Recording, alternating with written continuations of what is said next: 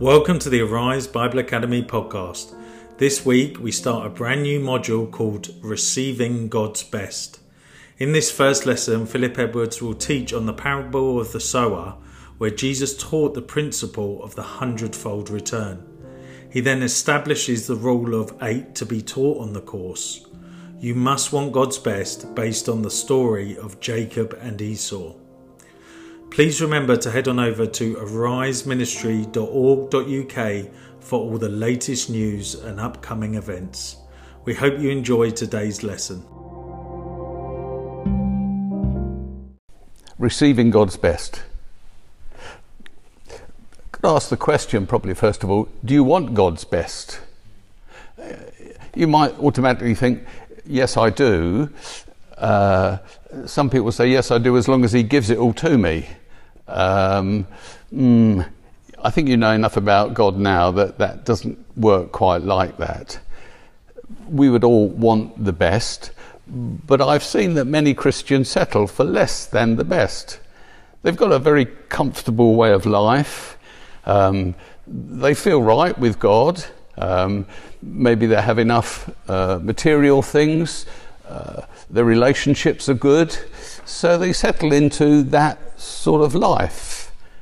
But God wants us to desire more, to press in more, so we can get the very best that we can have in our lives.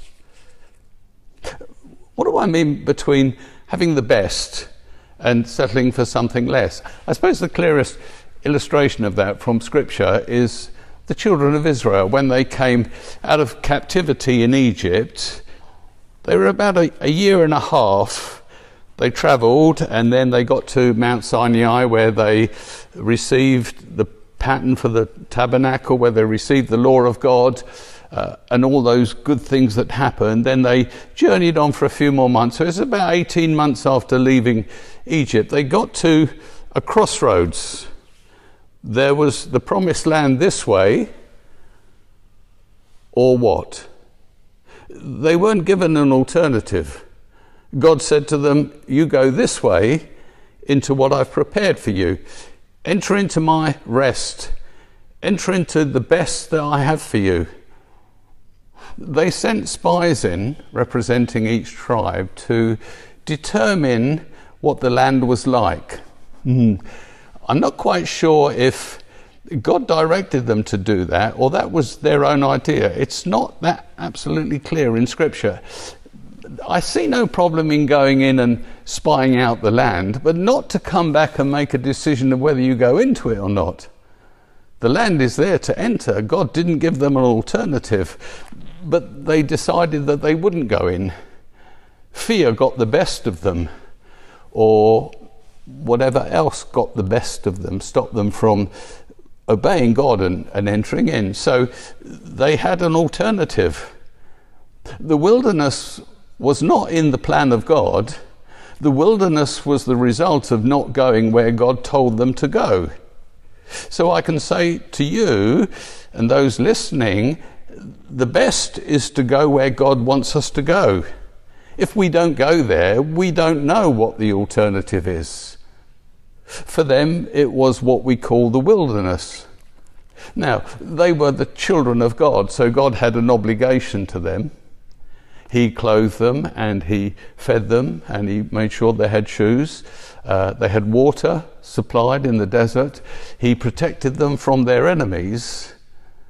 But it said every one of them who was over the age of 20 when they made that decision, they died in the desert. It also says that God was angry with them for the whole 40 years or 38 years as they journeyed in the wilderness. I don't know about you, but I don't want a wilderness life. It's wonderful that God will still look after us and protect us and we'll see him at the end, but I don't want that. I want the promised land experience. I want to enter into my rest and I want to get everything that God has prepared for me. Over the next 4 weeks, including tonight, we're going to be looking at 8 different principles that you can apply in your life to help you to receive the very best from God. We saw when we studied the tabernacle that God wants to draw us to himself, that we can walk with him in a very deep relationship, spirit to spirit. And we're pursuing that in our life, so we enjoy his fellowship, and there becomes a mutual relationship between us and God. It's not like a parent and a child, it's like an adult and adult. We want to get to that place where we walk mutually with God. Now you say, is that possible? The God who created the whole universe and holds it all together, he wants to walk with me in a mutual relationship? Is that true? Is that possible? I would turn you again to the Old Testament. If we go to, we start off in the New Testament in Hebrews, but in the book of Hebrews, in chapter 11, there's a whole catalogue of men and women of faith from the Old Testament. And one of them is a man called Enoch. Enoch was famous for one thing, walking with God, it says. There's not much written about him, although he's mentioned 2 or 3 times in the Bible, and there is a book of the prophecies of Enoch, but they never found themselves into Scripture. Let me tell you what it says about Enoch. In Hebrews 11 and verse 5 it says this: by faith Enoch was taken from this life, so that he did not experience death. Well, that's very unique. Only a few from the Old Testament ever experienced that. He didn't experience death. He could not be found. The idea being that they looked for him, but they couldn't find him anywhere. He was here one day, and all of a sudden he had gone. He couldn't be found. Before he was taken, he was commended as one who pleased God. In Genesis 5 and 24, it says this of him: Enoch walked with God, then he was no more, because God took him away. So generally, if you hear people speaking about Enoch, it's like Enoch walks along the road with God. He walked with God, and he just walked off into the sunset with God. He just disappeared, as it were, from this place. He walked with God. That's an interesting way to think. He didn't run ahead of him. He didn't lag behind him. He walked with him. They walked side by side. I can't help imagining that God had to slow down a little bit, because I imagine that God could walk quite quickly, couldn't he? But he walked with him. He kept in pace with him. Maybe God slowed down at times, but there was this mutual understanding between them. They respected each other in their journey. God's best is that we walk with God, and there is a mutual respect between us. We obviously respect God, but God respects us. We sing that song about his hope is set in us. Have you ever thought about those words? His hope is placed in us. On the one hand, there is what God makes available to us, and on the other hand, how we respond to what God makes available. That's that mutual walking with him.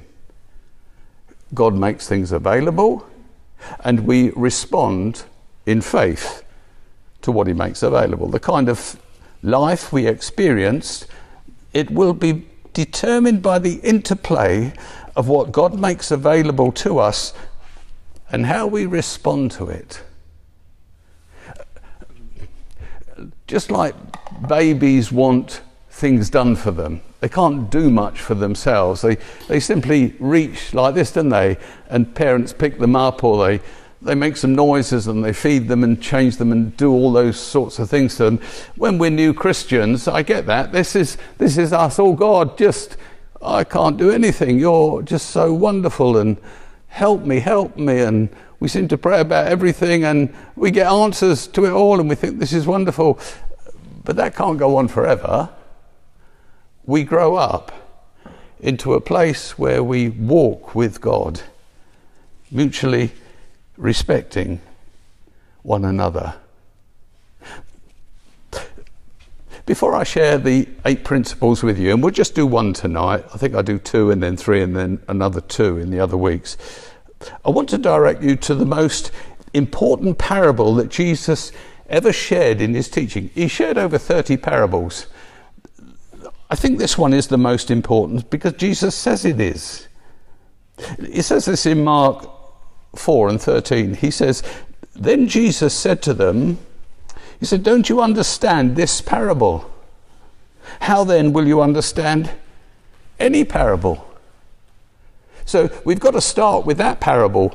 If we understand that one, then the teachings of God come into place and all the other teachings in the parable come into place. Now, he makes it very easy for us because in this parable he explains what it's all about. He doesn't in all the others. Some he does and some he doesn't. But here we see the disciples going to him and say, "Explain it, please, explain it." And so he goes into great detail to explain what this is all about. And of course that's very gracious of him, because if we don't understand this one, we're sunk before we get started.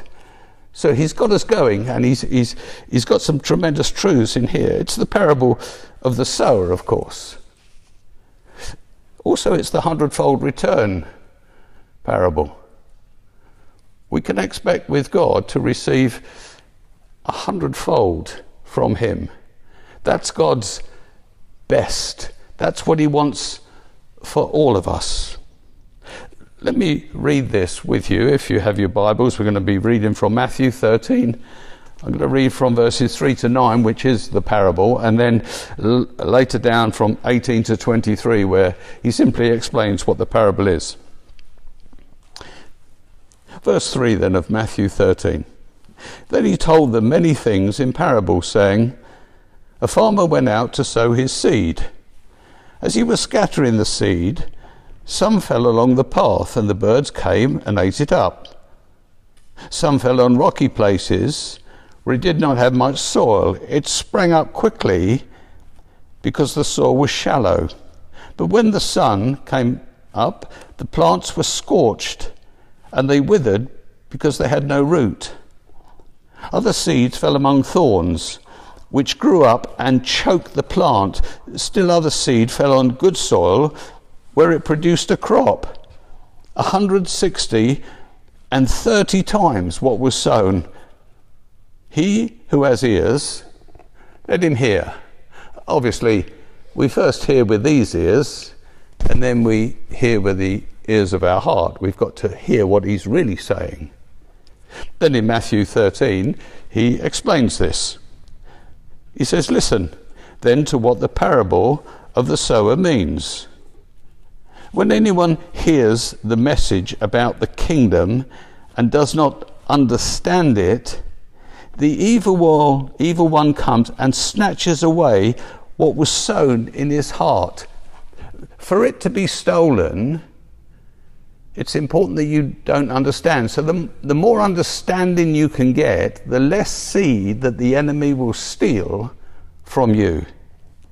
This is the seed sown along the path. The one who receives the seed that fell on rocky places, is the man who hears the word and at once receives it with joy. But since he has no root, it lasts only a short time. When the troubles or persecutions come because of the word, he quickly falls away. The one who receives the seed that fell amongst the thorns is the man who hears the word, but the worries of this life and the deceitfulness of wealth choke it, making it unfruitful. But the one who receives the seed that fell on good soil is the man who hears the word and understands it. He produces a crop yielding 100, 60, or 30 times what was sown." I don't want to talk about the first 3 soils. That's another message in itself. I just want to focus on the climax of the parable. The good soil. The people who have good hearts. That's you. How do I know you have a good heart? Well, you're here. That's a good indication. You bother to come and put yourself in a place where you can hear the word of God. Now, I'm not criticising those that haven't come, because there's many millions that haven't come compared. But you understand, because you desire to know truth, you desire to know the word of God, you desire to understand. God says, that's good. You have a good heart. In verse 23, we read there are two key factors relating to the man who produced the crop. We want to produce as much as we possibly can, because that is God's best. The production of the things in our life pertaining to God is receiving and living out God's best. He heard it at first, it says, and then he understood what he heard. The more you understand, the more you can retain. Your body of knowledge of the things of God is important. You want to expand that as much as you possibly can, so that when you hear something new, it doesn't hang out there somewhere. You can attach it to what you already know. Knowledge is like that. We start with a body of knowledge, and we just increase our body of knowledge as it goes. Sometimes if we're told something that we can't relate to anything that we already know, we'll lose it, because we can't hold it with anything. Jesus himself said, when anyone hears the message about the kingdom and does not understand it, the evil one comes and snatches away what was sown in his heart. So it went in there, but you couldn't relate it to anything else, and so it went. You can't hold it. This is true of everyone who's represented by the good soil. But there's a difference in what is produced in good soil, because we're just looking at the good soil. Some produced 100 seeds, some 60 and some 30. So we know an ear of corn is stalk, and you have ears that come from the stalk, and then you have kernels of seed on all the ears. So just one kernel can produce 100. That looks like a pretty healthy crop to me. I don't know anything about farming at all. I had to do a service on Sunday about harvest giving. One of the churches I visited. Well, the only thing I know about the seasons are the rugby season and the cricket season. I don't know anything else about seasons. I don't know anything about farming, because I've been a suburban lad all my life, and the only thing I really know about harvest is when I was a kid I had to take a tin of beans to school, and we had this harvest thing. So I was really ignorant. But then when I thought about it in preparing my message, I thought, as I read the scriptures, I feel sometimes like a farmer, because on every page he's talking about farming, isn't he? And I sort of went through book by book, and I found farming illustrations just about on every page. And I thought, well, that's the Old Testament. Let's get into the New Testament. And I found it there, everywhere. All the parables of Jesus, everything they were doing, all the vines and the plagues and the pestilences, it was all about farming. And at the end I think, well, I'm quite an avid reader of this thing. Perhaps I know a bit about farming, well, only from this book anyway, that to produce 100 kernels from one strikes me as a very good return. And Jesus says, listen, if you allow the seed of my word to come into you, one seed has the potential of reproducing 100 seeds. You go, wow, that's a good return. Just by holding on to the word of God and listening to the word of God, my life can change dramatically. 60 would be good, wouldn't it? 30 is good. They're all described as good, but to get 100-fold return, I think that's brilliant. So the more you apply yourself, the more you learn, the more you listen, and the more you study, the more you can hold, the more you can produce, and the less the devil can snatch away. Because if the seed goes in and it attaches to the knowledge that you already have because you understand it, you won't lose it. You won't lose it. God wants every one of us to produce our best. That might be only 30, but that would be great. Sometimes I think, of first generation Christians that have no history of parents or grandparents in their lives. They're really up against it. They've struggled, in life, and they've been taught such terrible things, possibly. I'm not saying that everyone who's not a Christian is terrible. I'm not saying that, but depending on the family background that you have, it can be to produce a 30-fold return. That would be fantastic. And maybe the next generation, as they were brought up in the things of God, would produce a 60, and then the third and fourth generations maybe a 100-fold return. So our inheritance as Christians is vital. The homes that we're brought up in, the stories that our parents told us, the principles that they lived out before us. See, to some much has been given and much is expected. Maybe God is looking for a higher return from some than he is for others, but he's looking for the best he can possibly get from that person. In Luke's account of this same parable, and remember, we should always, when you're looking to the scriptures and you're reading an incident that's recorded in the Gospels, you've got to check out if it's in the other Gospels, and then look at them and read them all together, because you'll get a more rounded story. Or if you're preaching on a particular thing, you can choose which one you want to preach from, because it's more suited to what you want to say. No, I didn't say that at all. Okay, but you understand what I'm saying. But Luke says some added things to what has already been said. Listen to this in Luke 8 and 15. But the seed on good soil, it stands for those with a noble and a good heart. I like that. To have a noble and good heart.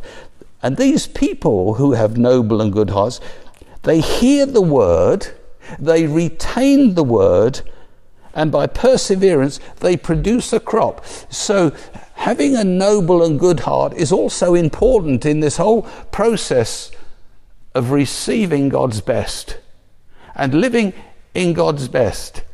If your heart is a bit slippery, a bit devious, you say one thing but do another, you have something of double standards, you're not sincere in your life, that's not a good and noble heart.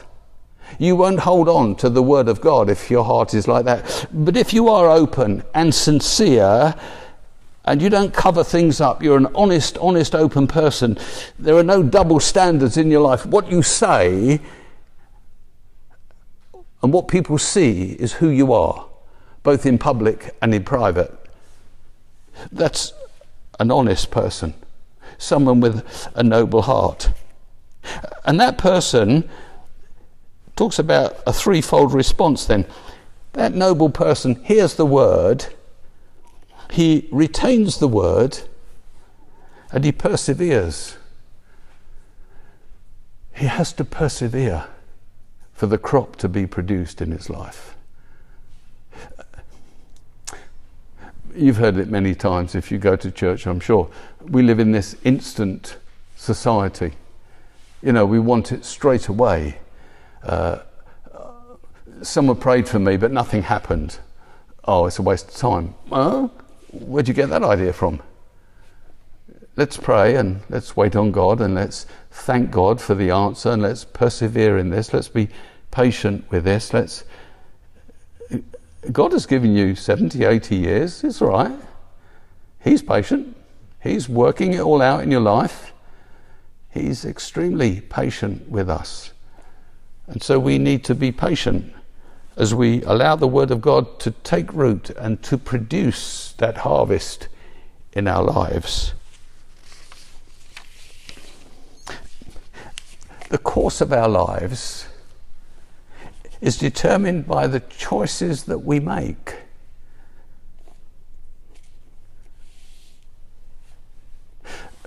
I do think we are morally responsible for making choices in our lives. It's awful to blame other people when we are held responsible before God. I think I said last time, and you'll pick this up, I'm not a Calvinist in my doctrine. I'm Arminian. I do believe in the sovereignty of God, but I do believe in the free will of man. And somehow we've got to bring these two together and hold them, I believe, in some sort of tension. But if I'm going to go one way or the other, and Christians tend to do this, I'm probably going to go for the free will of man. That's where I'm going to settle, because I don't want to make excuses or reasons. I want to be responsible for my moral choices in life.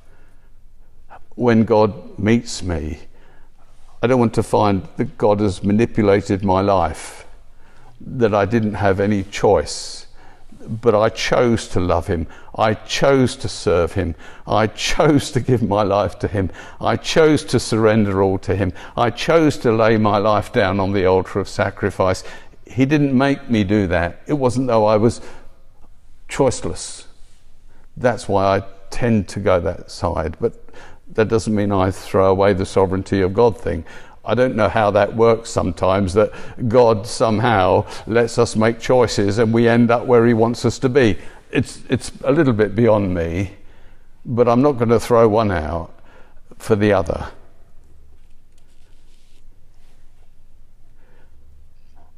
How much fruit do you intend to produce in your life? So you have a choice. I believe you have a choice. Will you be satisfied with 30 or 60 or 100-fold? What are you satisfied with? And be honest with your answers. Sometimes we give the answers that we know we should give, but be honest. Do I want the good, the better, or the best? What does the best look like? I think it looks like Jesus. Here he goes again. That's typical Philip. The best is Jesus. It's got to be. He came to show us how man should and could live in this world, in the kingdom. What was potentially possible. It wasn't potentially possible for old covenant people, but under the new covenant, where Christ comes and dwells on the inside of us and his Spirit lives in us, I believe it's potentially possible. Remember that verse in Romans 12:2? I think last time I told you it's one of my favourite verses. It'd probably come up in every series of talks I do. Do not conform any longer to the pattern of this world, but be transformed by the renewing of your mind. Then you'll be able to test and approve what God's will is, his good, his pleasing, and his perfect will. The good, the better, and the best. We go on from glory to glory. It's also clear in Scripture that God wants you to produce much fruit in your life. In John chapter 15, remember he's in the upper room and he's talking to the disciples. The next day he's going to his crucifixion, and he gives them reassurance, comfort, encouragement, because the next 3 days of their life is going to be terrible, awful for them. This one who they've pinned everything on has gone, been murdered, slaughtered in front of them. Their lives fall apart. But he encourages them in many things, especially in the production of fruit in our lives. Listen what he says in John 15 verses 1 and 2. He says, I am the true vine. I am the source of life, he's saying. And my Father is the gardener. He cuts off every branch in me that bears no fruit, while every branch that does bear fruit, he prunes, or he cleans, or he lifts up, so it will be even more fruitful. God wants you to be fruitful in your life, to bear much fruit, to be the best, to receive the very best from God. In John 5 and 15, a couple of verses down, it says, if any man remains in me and I in him, he will bear much fruit in his life. Again in verse 8, just 3 verses later, it says, this is my Father's glory, that you bear much fruit. And finally, in that dialogue in verse 16, he says, I chose you and I appointed you to go and to bear fruit in your lives. The plan of God is that you bear fruit. You bear much fruit. You bear more fruit.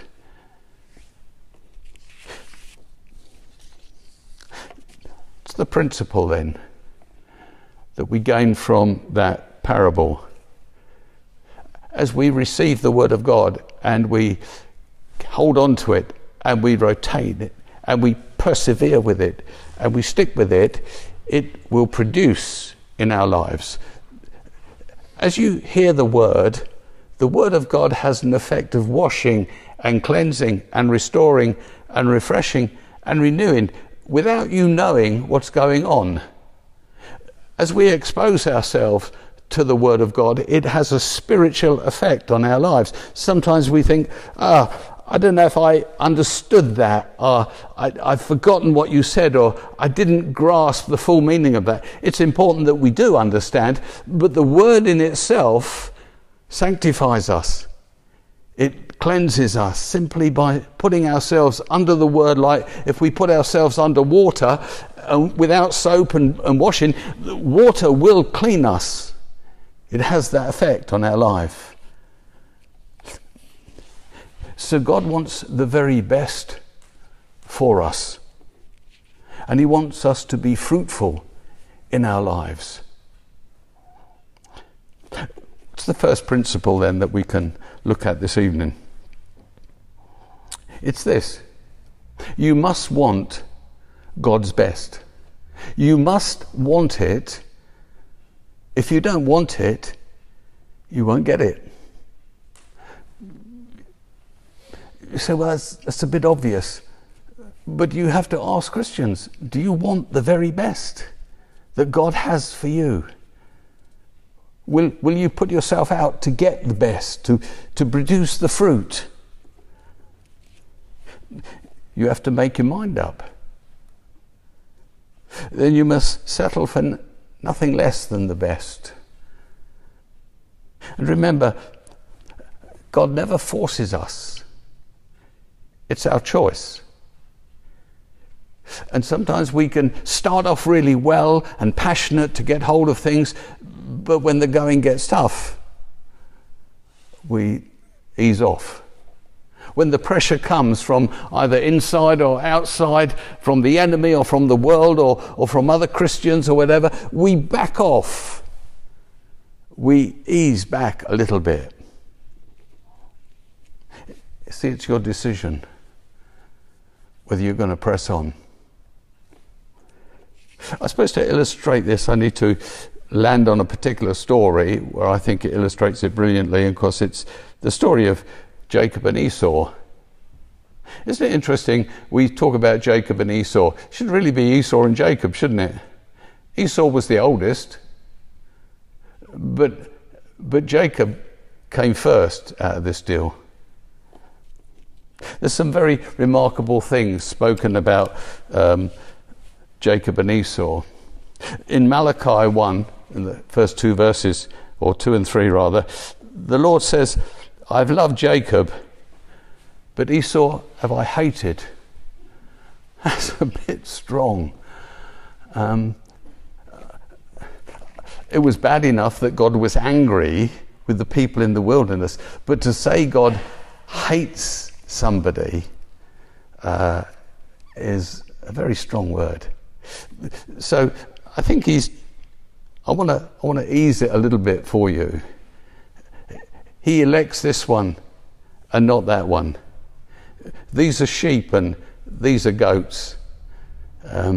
He smiles favourably on these and not on these, because the prophet here wants to make it as stark as he possibly can. And these are God's words. He wants us to realize how important it is. They were twins. And Esau came out first. Jacob was the second. Why was God's attitude towards these two twins so completely different? They grew up in a family, a very religious family. Their father was Isaac, the son of Abraham. So they knew what it was all about. Paul helps us out here in Romans chapter 9, verses 10 and 13. This makes this whole thing even worse. It says this, not only that, but Rebekah's children had one and the same father, our father Isaac. Yet, before the twins were born or had done anything good or bad, in order that God's purposes and election might stand, not by works, but by him who calls, she was told, the older one will serve the younger. That was true. Just as it is written, Jacob have I loved, and Esau have I hated. As we look through this story, we're going to realize why God loved one and hated the other. And we have to be sure that we find ourselves on the side of Jacob. Before they were born, before they'd done anything good or bad, God loved one and hated the other. How is this so? How does this work? I'm glad I've got my chart up here this week. We're going to come here. I'm sorry for those on the podcast, because they'll lose this a bit and I can't describe it all, but I'll describe as best as I can. If we draw a line here at the base, and I do a couple of arrows at each end, because the line is eternal. God is an eternal God. So let's put God up here. And how am I going to draw God? Let's have a think.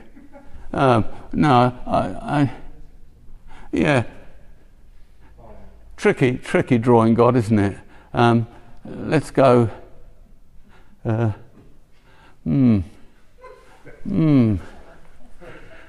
of a problem. Okay. I could just put God on a throne, I suppose. Or I could put God as a God who sees everything. Yes, a God who sees everything. A God who is eternal. A God who has no beginning and has no end. The Omer and the other one, whatever it is. That's it, Alpha. How could I forget Alpha? Forgive me. The Alpha and the Omega. He sees everything. God lives throughout time. But with God there is no time. He's eternal. He somehow comprehends the whole of eternity. And this gets really weird now. You're not going to get this because no one gets this. He can comprehend the whole of eternity at once. I've already lived. I'm already in eternity. And living out eternity, God can see it. He knows everything. He knows everything. So let's go back to our timeline down here. Okay, this is, put a little line, a dot on the line, and we call this creation. How eternity went on before. Billions of years. But with God there are no years. Only here. And now 4,000 years later we have an event called the cross. And then 2,000 to 3,000 years later, we don't know when it is. We know that Jesus will return. And when he comes, we'll come back here with him. So this is the return. So So somewhere between the cross and the return, here's my life. I put 3 little marks for my life. This is when I was born. This is when I received Christ. And this is when I died. So God, who sees all things from the perspective of eternity, he sees all this at once. He knows my life. He knows everything about my life. He knows when I was born and when I received Christ, and he knows when I died. He knows when I'll return. He knows. He sees everything. So he saw Jacob's life. He saw Esau's life from the perspective of eternity. And he could say, Jacob have I loved because what he did and the choices that he made, and Esau have I hated because of the decisions that he made and the choices that he made. That means before you can't go before eternity, but before time you can't have time with God. See, it's a mess. So before as God looks, before the foundation of the earth, I think Scripture puts it like, he saw me. He saw me before the foundation of the earth, and he saw you, and it says he fixed his love upon you, but you weren't even here.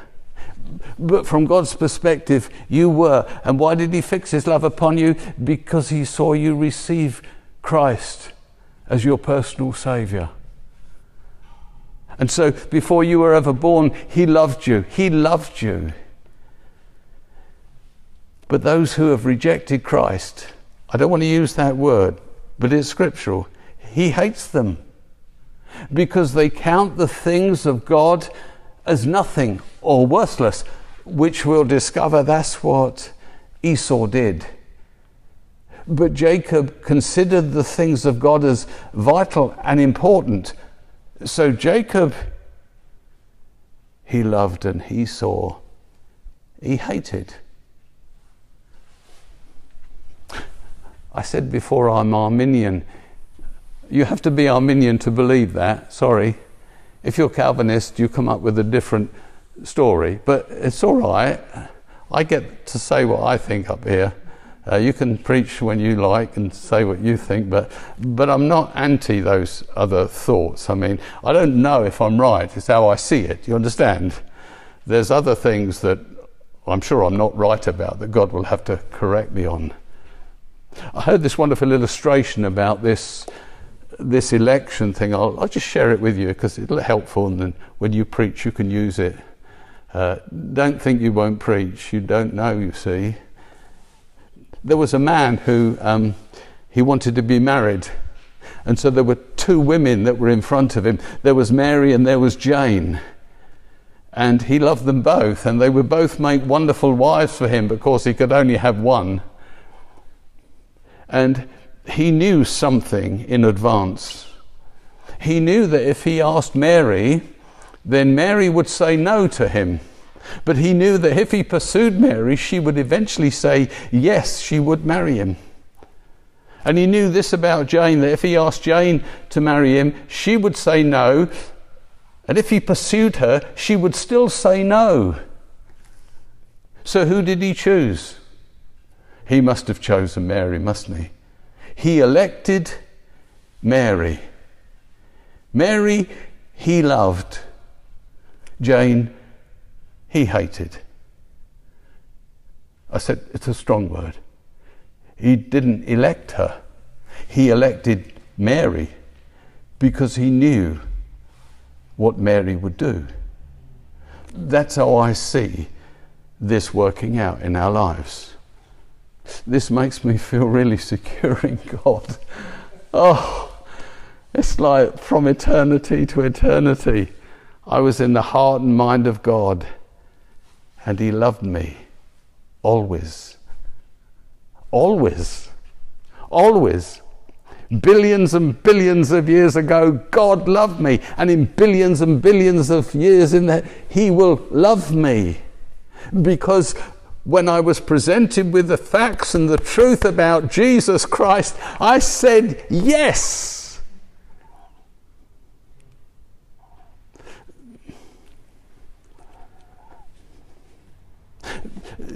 I'll tell you what the other side of the argument is, just briefly. To be presented with both sides is important. A Calvinist would say, yes, you're presented with the truth, but unless God makes you alive first, you cannot receive the truth.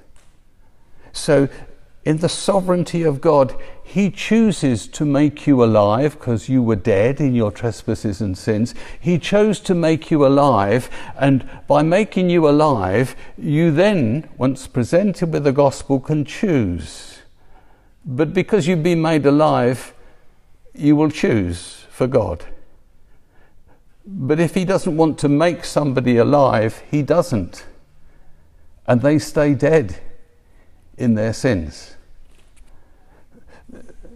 Those are crudely the two sides of the argument. I settle for, you know what I settle for. But you have to work that out yourself. It's not for me to tell you. And of course it's been a problem in the church for thousands of years.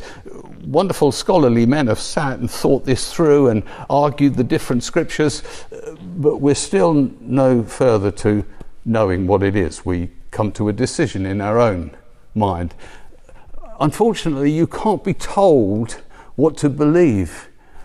You can be told the gospel of Jesus Christ, and that's the truth, but so much then is how we receive the word and how we let it apply to our lives. And you have to make those decisions.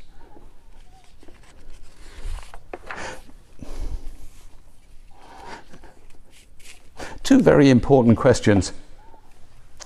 What did God see in Jacob that he approved of? What did he see in Esau's life that he disapproved of? Reading the stories, and they don't go into great detail, I would have thought Esau was a bit of a good bloke. Nice chap. Just cool, you know, just easy living. Give no one any hassle. You do what you like. Me, I'm going hunting. Outdoor life sort, you know, and yeah, it was his father's pet, his favourite. His father loved him more than he did his other brother. Sorry. But you know how the Bible describes him? Godless. Great bloke, but godless. Jacob, on the other hand, I don't think I'd have liked Jacob. Crafty, devious, determined, a twister. He's called someone a twister. Mummy's boy, always around the home, doing cooking and needlecraft, I suppose. Well, he definitely enjoyed cooking. But you know, he was godly. Isn't it interesting? See, you'd be wrong to judge people.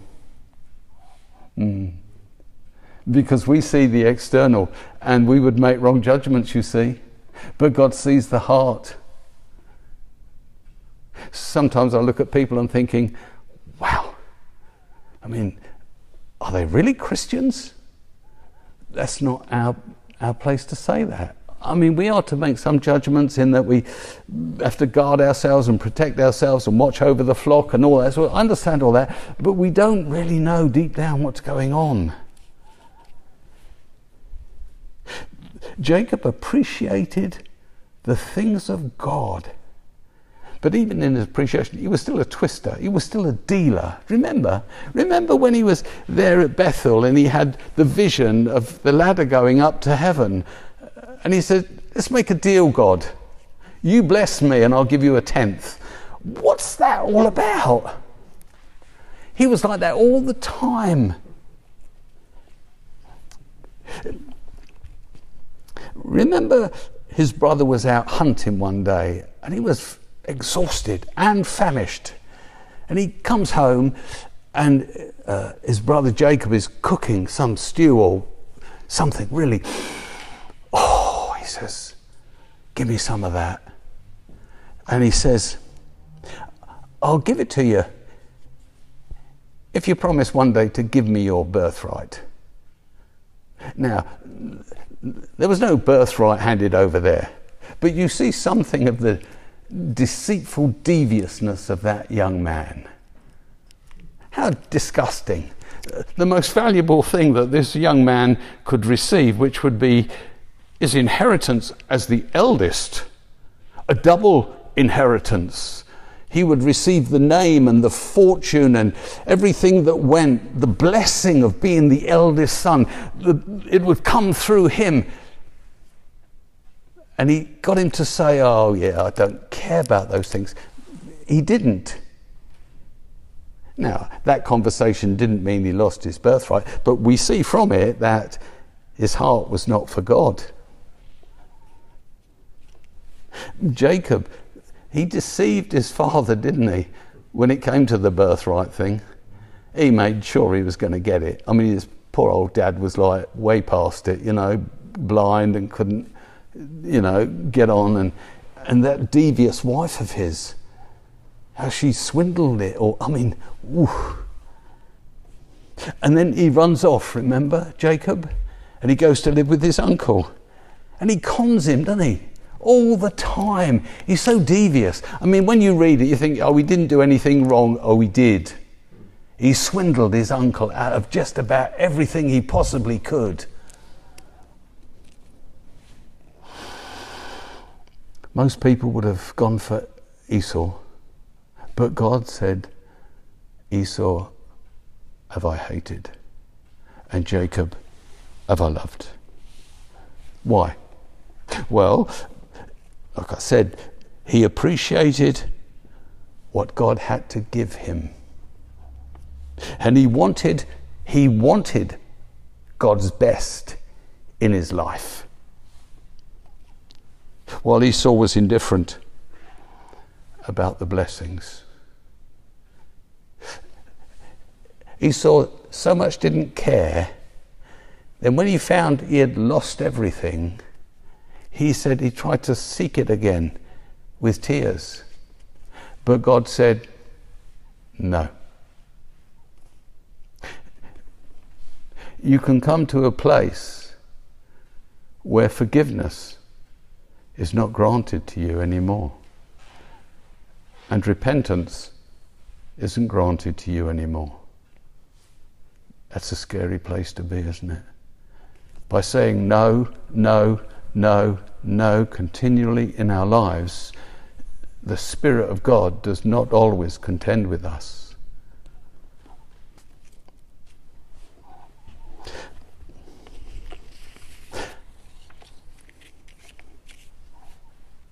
Jacob ran away, afraid of his brother.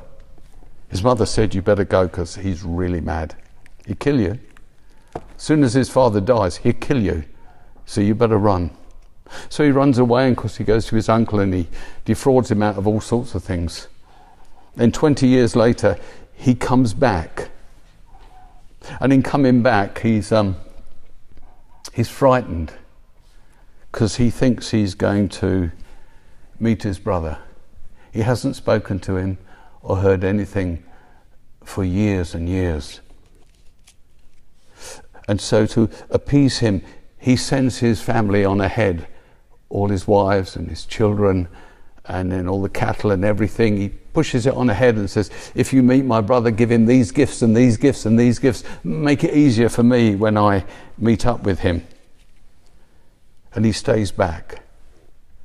And that night when he stays back, God sends an angel to him. So Jacob, it says in Genesis 32 now, 24 to 28, so Jacob was left alone, and a man wrestled with him till daybreak. Sometimes you've got to stop and ponder. Just meditate on the word of God. Fancy wrestling with an angel. Now, most angels I know about 9 foot tall. So how he wrestled with this angel, I think it was more like clinging to his legs. You know, like Jonah Lomu. Do you remember Jonah Lomu? He just ran through everyone and they couldn't even grab hold of his legs. Never mind, that's a bit me slipping into something else there. Anyway, he wrestles with this angel. It says, when the man saw that he could not overpower him, he touched his socket here of Jacob's hip, so that his hip was wrenched as he wrestled with the man. Then the man said, let me go, for it's daybreak. I've got to go now. I can't stay here. But Jacob replied, I will not let you go unless you bless me. This is the key. This is the key to this. Whatever happened to Jacob over those 20 years, God had 20 years to work on this man. And now he's wrestling with the angel and he says, I will not let you go unless you bless me. The man asked him, what's your name? Jacob, he answered. Then the man said, your name will no longer be Jacob, but Israel, because you have struggled not with an angel, but with God. I don't think it was just that night. I think it symbolized the 20 years that he had struggled. He had struggled in his life. He had wrestled with God in his life. You have to wrestle with God sometimes in your life. We go from faith to faith, the Bible teaches. To go from faith to faith, you have to wrestle with God in your life. It's a struggle. Remember when the disciples were with Jesus and he feeds the 5,000. Do you remember that? They were in a level of faith. It was the year of God's blessing in Christ's life. He had a year of prosperity, then it was terrible after that. It got terrible. So he's there with all these thousands of people, and the disciples are all up for it. You know, they got faith in what God can do, and so they feed the 5,000, and they're all excited about that, and they think this is wonderful, this is great. And then he disappears. Remember, they wanted to make him king, so he goes and hides, and they think he's gone. We'll just go home. And so they get into the boat. And they rowed. That's a long way to row. I don't know why they rowed. Anyway, they rowed. And as they're rowing, they see this, it thinks an apparition. It's a ghost who's walking towards them. Of course, it's Jesus. And they're terrified. And he tells them, calm down, it's me, it's me, it's me. And they have this traumatic experience. And then they land at the shore and they're in Capernaum. And while they're at Capernaum, that's when he has this great speech with them. And they're all about, they must eat his flesh and drink his blood, remember? And the people all desert him. And they see Jesus now in his humility and in his vulnerability. And so they have to enter into a faith with Jesus in his humility. Jesus says to them, he says, are you going as well? See the scene, feeding the 5,000, all on top of the world. This is fantastic. And now everyone's deserting him and running away, and he's saying, will you eat my flesh and drink my blood? Will you receive me into yourself? Will you let me live in and through you? They have to enter into a different type of faith in Jesus. It's not based on miracles and fireworks and healings and all this stuff. It's based on humility and vulnerability. See, they had to go through something of a trauma in their hearts to get from that level of faith to this level of faith. Of course, we want to see miracles every day, don't we? We want to see God doing great things and wonderful things, but there's a level of faith where he enters into us and he tells us exactly what we can do and what we can't do and how we live our lives from one degree of faith to another. He said to the angel, I'll not let you go until you bless me. That's the key of God's favour upon our life. That's the key of blessing. To lay hold of God and not to let go until he blesses. We have to wrestle with God. It's a bit mean. Why don't he just give it to us? He can see how sincere I am. That's not good enough. You have to wrestle things from God.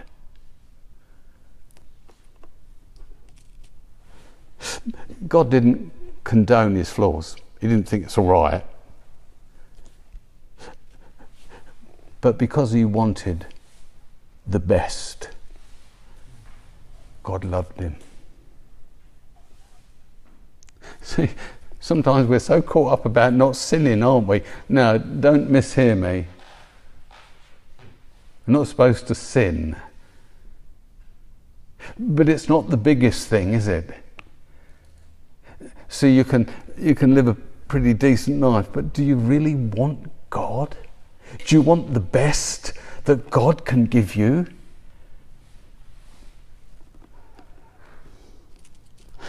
See, as Christians, we can be godless. We're comfortable in what we got, and we don't want the best. We can be indifferent towards what God has to offer. Or we can desire the things of God, and wrestle them from him. Do you want the best? That's what I'm asking you. That's the first thing.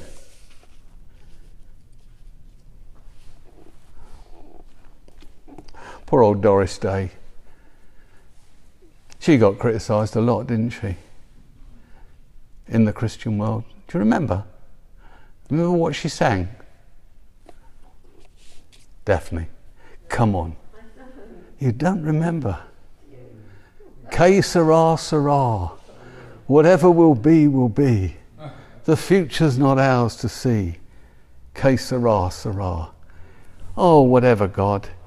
It's all down to you, God. Lord, do what you want to do, God. That's not Christianity. That's not Christianity. Jesus said, I call you my friends. I tell you why I call you my friends, because we can do business together, me and you. There's only two people he called friends in the Old Testament, weren't there? Remember Moses and Abraham? And on both cases, God said, I'm going to do something, but I better check it out with my friend first. He said, I'm going to destroy Sodom because I've heard some terrible things, but I'm going to check it out with my man Abraham first.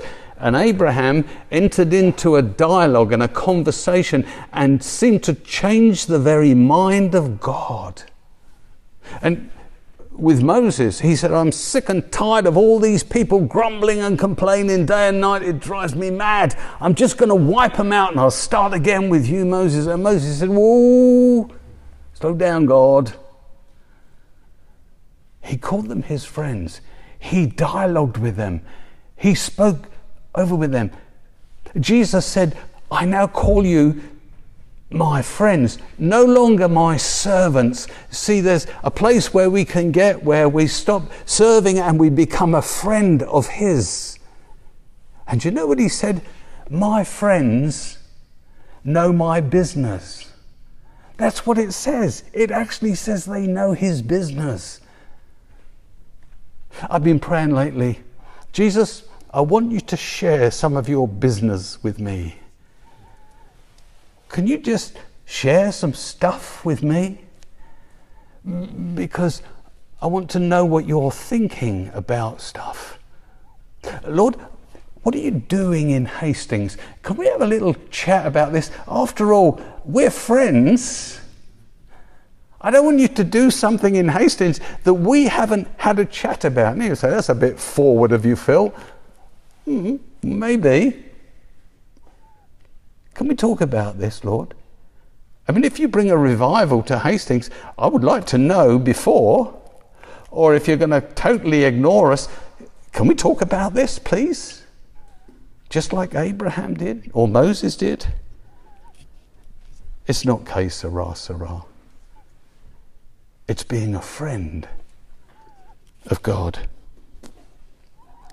To produce a crop yielding 100-fold, to receive God's best, we can't be indifferent about the things of God.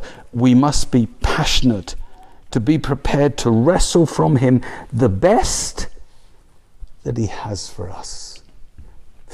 And only when we look and walk and talk like Jesus can we rest. We press on and pursue the very best. Amen. God bless you.